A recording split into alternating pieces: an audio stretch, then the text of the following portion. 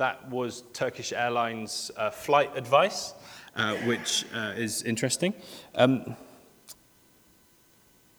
problem is I'm not sure that I trust Lego figures. In fact, I'm almost positive I don't trust Lego figures. But the thing I do know is I know very little about aeroplanes. In fact, I know very little about how aeroplanes work, let alone some of the safety things that are important on an aeroplane. To the point where I concluded while I was putting this together, I don't even know the things I'd need to consider about safety, let alone how to be safe in them. That's how little I know about planes. So when a video with tiny yellow small Lego figures tells me a whole load of information, I need to decide if I trust them. I am genuinely not sure how people who didn't know that was the video that would play the first time Turkish Airlines put that on their flight responded. I'm not sure if they got off or they were genuinely concerned or just totally cool with the fact that Lego had just done a whole safety procedure for a flight that was going transatlantic. But we need to decide what we trust. That's what we're going to look at this evening in this continuation of childlike faith, is where is our trust? What is it that we trust in? Because sometimes when we trust ourselves, we don't always know that we've done something wrong. In fact, we are always limited by the knowledge or the experience that we have around us. So whilst we might trust ourselves in a situation, we might not even know what the next thing is to be prepared for. We're not always good at correcting ourselves, of admitting when we've done something wrong. So when you watch a video like that explains how to evacuate a plane, we need to decide, do we trust the information we're being given? Do we trust the person giving us the information, or do we trust ourselves? It makes a wonderful point when it's Lego figures. Because the problem we have is, whilst they are children's toys, the video is true. The information they're giving us is the truth. We do need to know how to evacuate a plane. We need to know that you can't smoke. We need to know about storing luggage. We need to know all of these things. But they're still Lego figures. They're still Lego figures, and there's an outside chance I know better. So we're left in this question of trust, and this is where we find ourselves this evening. Do we trust God? It's very easy to answer in here, but do we trust God? Because the idea of knowing that we don't know everything is quite hard for us. We quite like feeling like we've got things under control. But tonight, as we move forward, my prayer is this, that we remember to trust like we did when we were children. To trust like we haven't got all the answers, like we haven't got everything together. I'm going to ask Trevor to come and give us our reading this evening. Thank you, Trevor.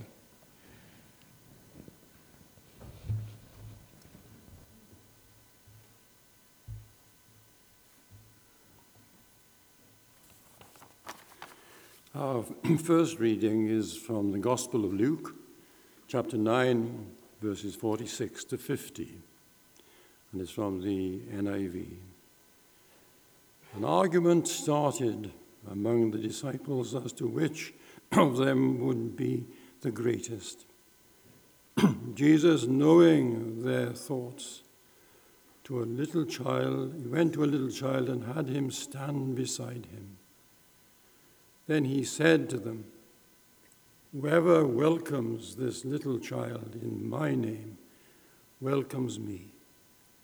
And whoever welcomes me welcomes the one who sent me.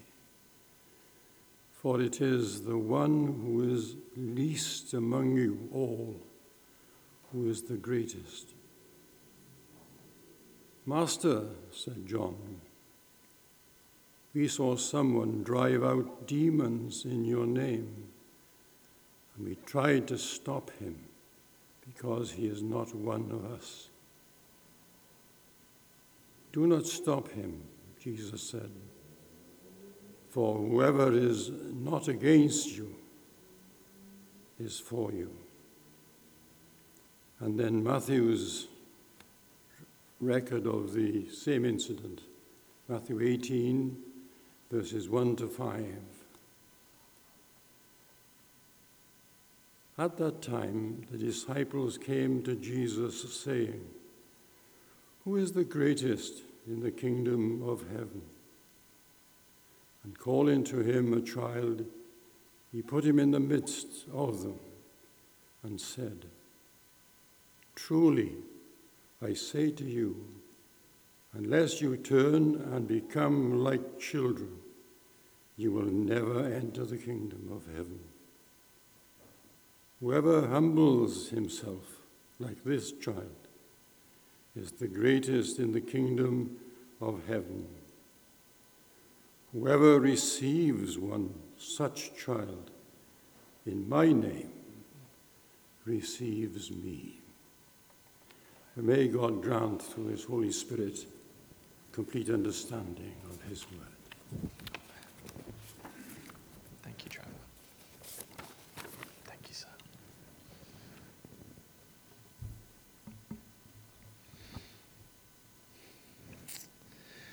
Let's just pray together.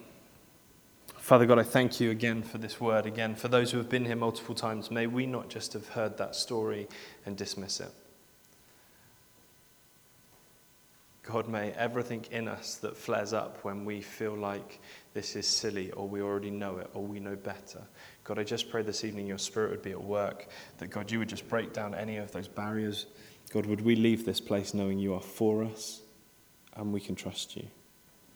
So would you just be with us now, God? Amen.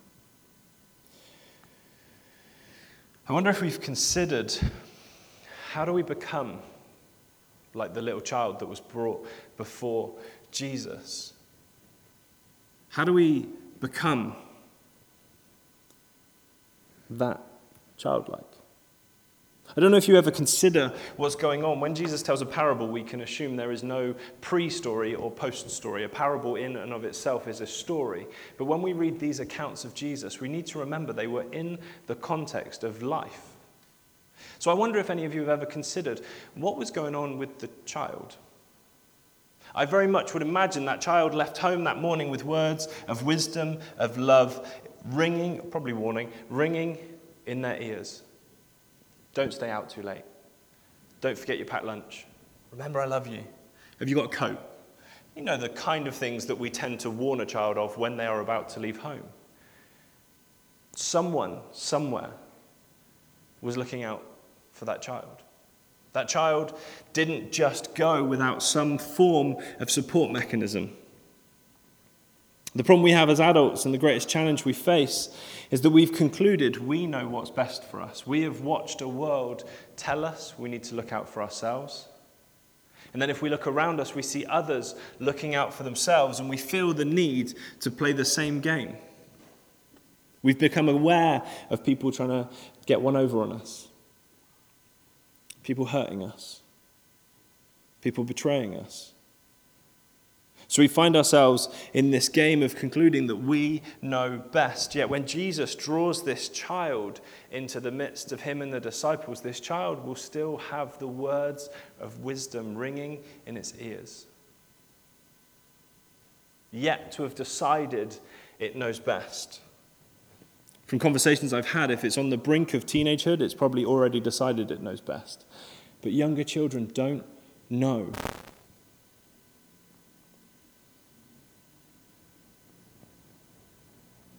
As we grow older, as we begin to develop adulthood, sometimes even within our faith, we start to decide we know best. Not because we know best, but because we don't like the answer we've been given.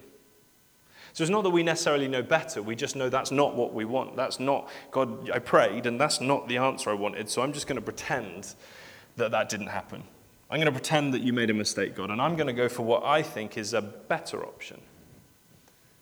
We live our lives like we can get away with kind of dodging the bits that are uncomfortable, that we're not sure work for us. When things don't go our way, we get wound up. We get frustrated. We get impatient. All of these things, whether we consciously acknowledge them or not, lean into the fact that we have within ourselves decided we know best. Why are you frustrated? Because somehow you've decided a timeline that things should have happened on.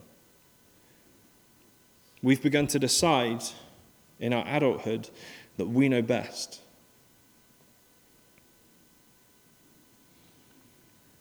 So now we have a responsibility, a challenge before us as Jesus brings this child in, to learn to trust him again. To learn to trust the one who knows immeasurably more than we do. In fact, he knows so much more than we do. We don't even know what we don't know that he knows. And he was there at the beginning.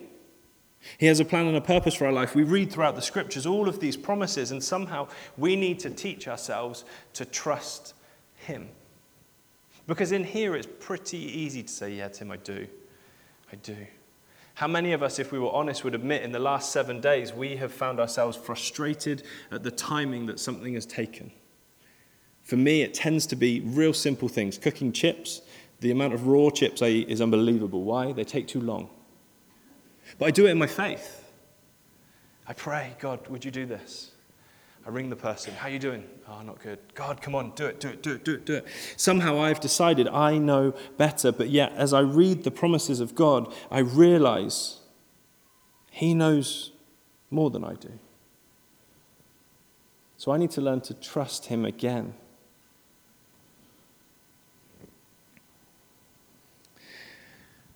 As I grew up, my parents gave me those warnings. To begin with, I listened, and as I developed, I began to listen less. I used to have the same set of warnings because my parents knew me incredibly well.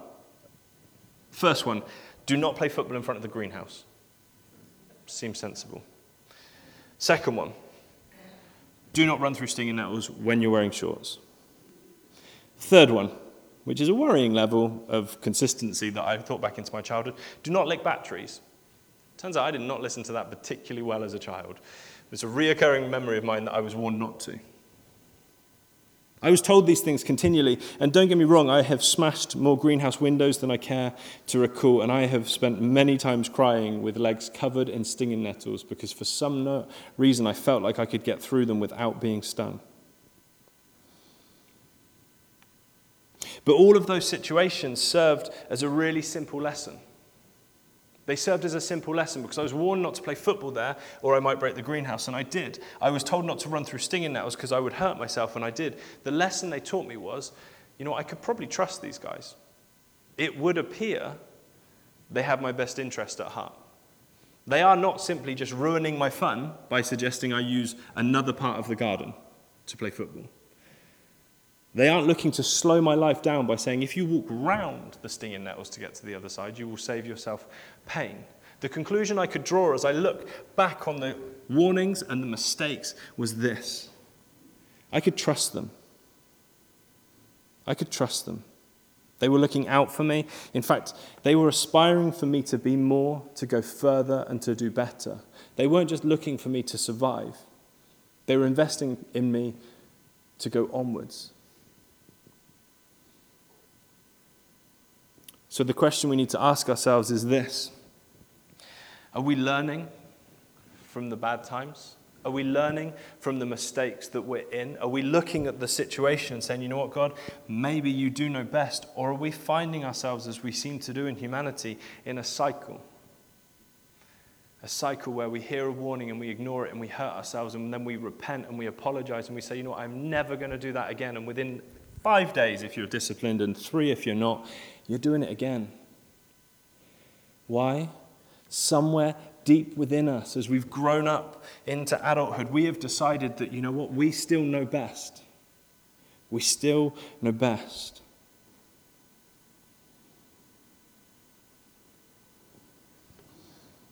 This truth is incredibly simple. I pray that it works as profoundly for you as it did for me as I wrote it.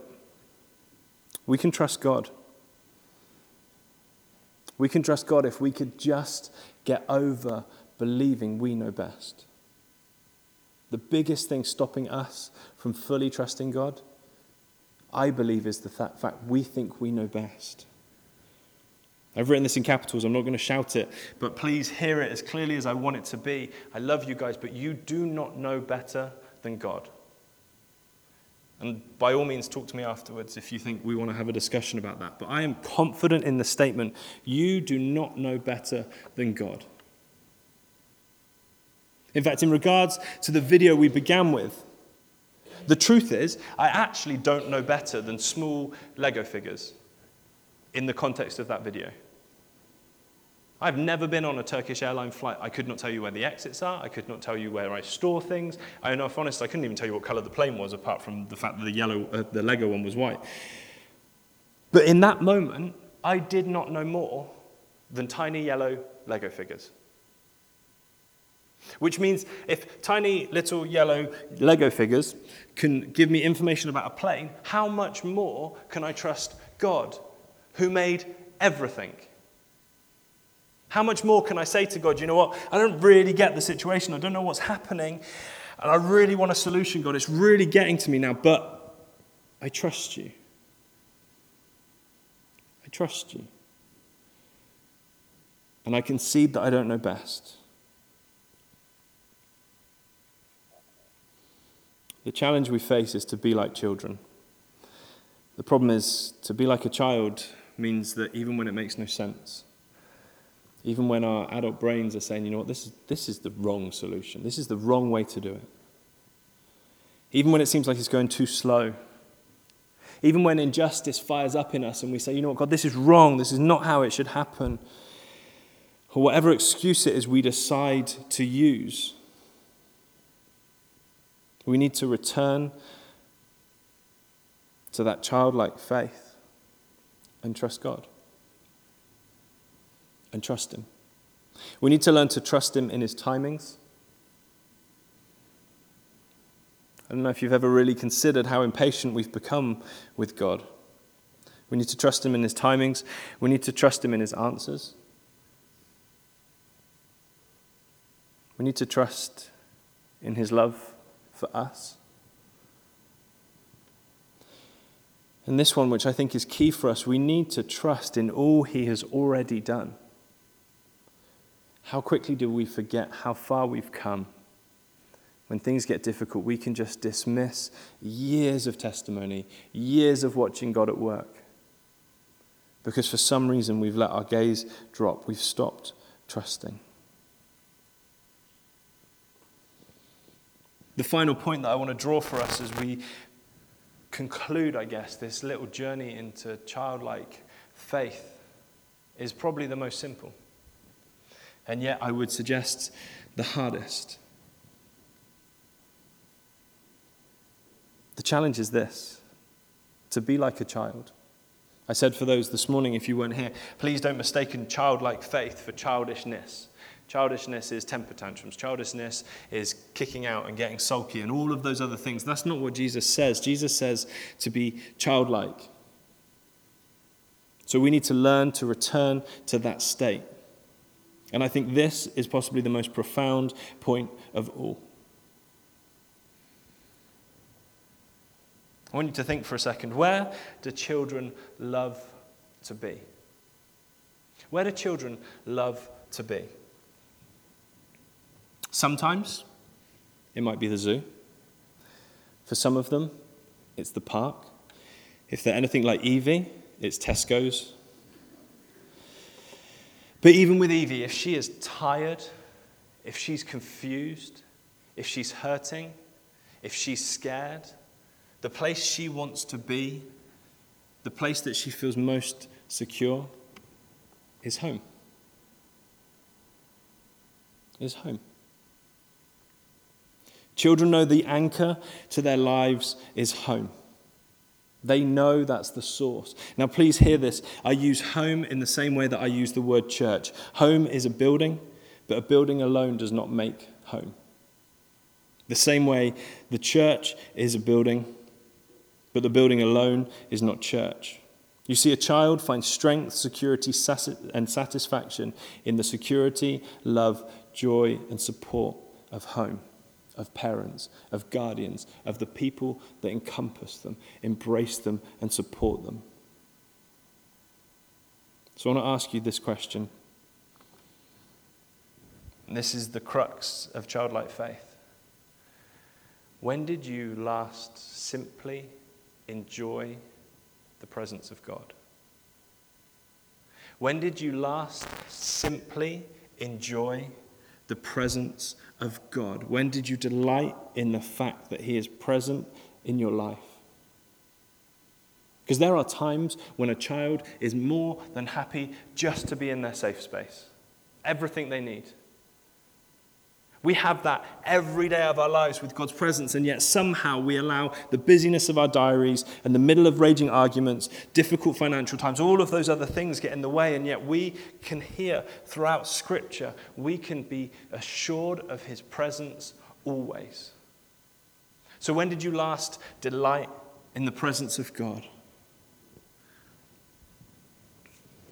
I want to read Psalm 46 to you, just a small extract to make this point. Psalm 46, from 7 onwards. The Lord Almighty is with us. The God of Jacob is our fortress. Come and see the works of the Lord, the desolations he has brought on the earth. He makes wars cease to the ends of the earth. He breaks the bow and shatters the spear. He burns the shields with fire. Verse 10. Be still and know that I am God. I will be exalted among the nations. I'll be exalted in the earth. The Lord Almighty is with us. The God of Jacob is our fortress. I don't know if you've ever read that and realized how little it has to do with anything we can do. It's all about God. All about what he can do. All about what he has done. And then bang in the middle of verse 10, it has this command. Be still and know that I am God. You want to know where your safe space is? You want to know where you can source yourself? You want to know what home looks like for you? It is that truth. Be still. That's as far as you need to travel to find God. Stopping. When did you last delight yourself in the knowledge you were in the presence of God?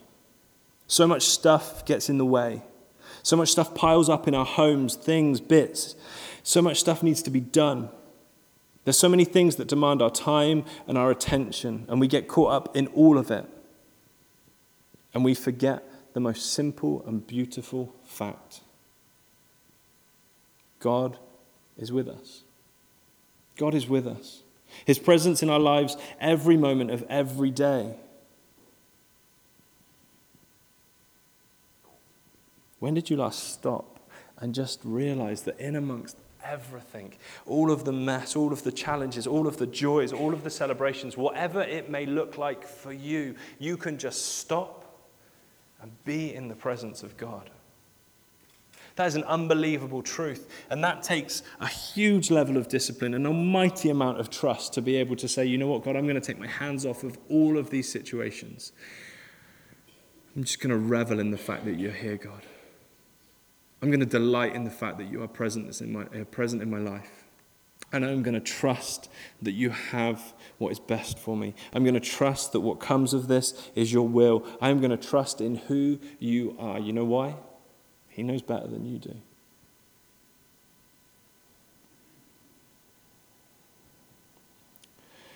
This whole story is based in the context of this argument between the disciples. An argument started amongst the disciples as to which of them would be the greatest. The other translation, at this time, the disciples came to Jesus saying, "Who is the greatest in the kingdom of heaven?" An argument about who was the greatest. Between 12 people that spent time with Jesus. In fact, the thing that I just find baffling about this is that these 12 are having this argument with Jesus with them. Within earshot of the conversation is Jesus, who's done some crazy things by this point, and there's more to come for them. But in the midst of Jesus' actual presence, we hear the disciples going, "Do you reckon I'm better than you? I did that thing last week." Why? Why in the midst of Jesus? In the midst of Jesus' presence, the disciples get caught in this argument. You know, one of the big things I've concluded is they needed something tangible. Their way of understanding how the whole process was working was, where do we fit? How does it fit? What can we judge it by? What can we gauge it by? Have I achieved enough? Am I lacking? They get caught looking at the situation with worldly eyes. In fact, they get caught, we read, trying to make sense of something that just doesn't matter. It just doesn't matter. Why? They have Jesus with them. And yet they're having a conversation about who's the greatest. It would be up there with trying to work out, should we get Pepsi or Coke for dinner tonight? Doesn't matter. Jesus is with them. There is way more agenda going on for them, way more things they can explore, way more that God is doing, and yet they've let all sorts of stuff get in the way. I do that. It may not be an argument, but there's things that get in the way, and I lose sight of that truth. I lose sight of the truth that God is present, that he's for me, and that I can trust him. So if the argument was happening with the disciples, with Jesus only a few steps away from them, I think it's easy for us to realize that we will struggle with the simplicity of being childlike. It will be a struggle. Physical Jesus with them, and they struggled with it. I'm going to begin to wrap it up with this. If you're not content with the simple fact that God is for you, if you cannot delight in that, if you cannot just stop on that truth that God is for you, I promise you this, the world will never satisfy you. It may promise you a lot. It at times may look like it's rewarding you. It may look like it loves you. But I promise you this, if you do not find satisfaction in the fact that God is for you, the world will fall very, very short. God is for you. He is present. The single greatest thing we have in our entire lives is God. The very best of our achievements, second. The greatest thing we own, maybe ninth. The legacy we leave, awesome, but third. Nothing in our lives compares to this truth that we have God. So we need to trust him, and we need to rejoice in it, and we need to believe it. We need to really believe that truth, that the greatest thing we have is God, and then we need to live it. Because right here and right now it's easy. I'm sure if we did it, they'd be like, amen, God is for me, Tim, you're so right, all of this stuff. That would be the response here. Here it is easy to trust God. What does it look like next week when the diagnosis comes back the way we didn't want it to be? What does it look like in a few months when work dries up? Times are hard. What does it look like when that person that you have poured your life into stops talking to you? What does it look like when everything is going wrong and nothing appears to be going right? Then in those moments when everything seems to be falling apart, then can you have childlike faith? Then can you take that truth that God is for you, that he is present? Can you in those moments be still and say, you know what? God, you are good. Because that's what trusting God looks like. Not a naivety, please hear me. I'm not saying to be childish and just ignore all the problems. They are still the reality, but the truth is they are not as big as God is. They are not going to overcome God's plan and purpose in your life. Because being childlike means that all of the best plans that we've maybe made, all of the savings that we've got, all of the angry texts that have made us feel better, they will fade. They will fade. But to be truly childlike, this is in closing, to be truly childlike is to be still, is to know God, and it's to let God bring healing from the hurts.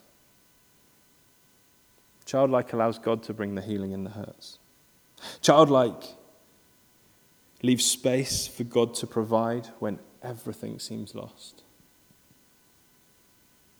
Childlike is trusting God will provide when everything is lost.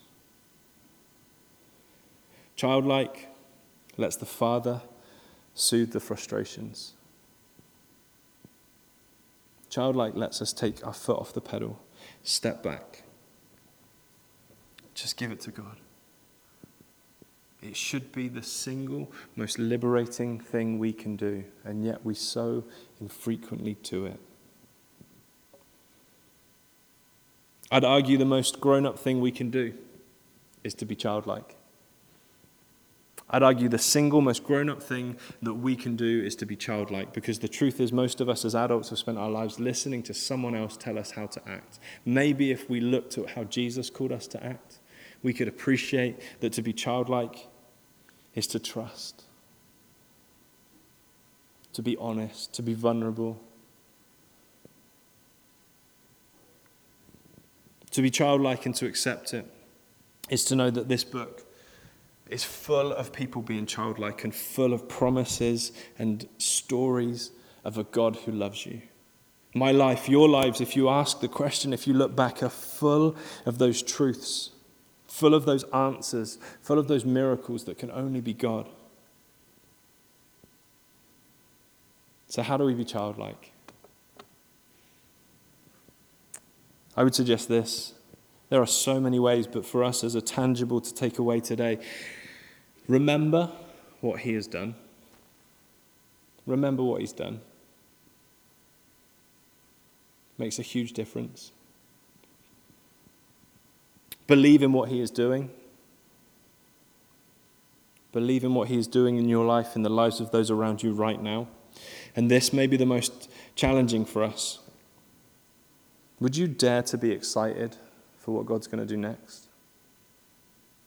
Remember what he's done. Remember the stories and the things that have happened in your life and in the lives of those that you love. Believe in what he is doing right now, this very moment in your life, over this week, in the week to come. And then beyond that, are you willing to be excited for what God's going to do? Because that only comes with trust. That comes with that childlike faith of honesty and expectancy.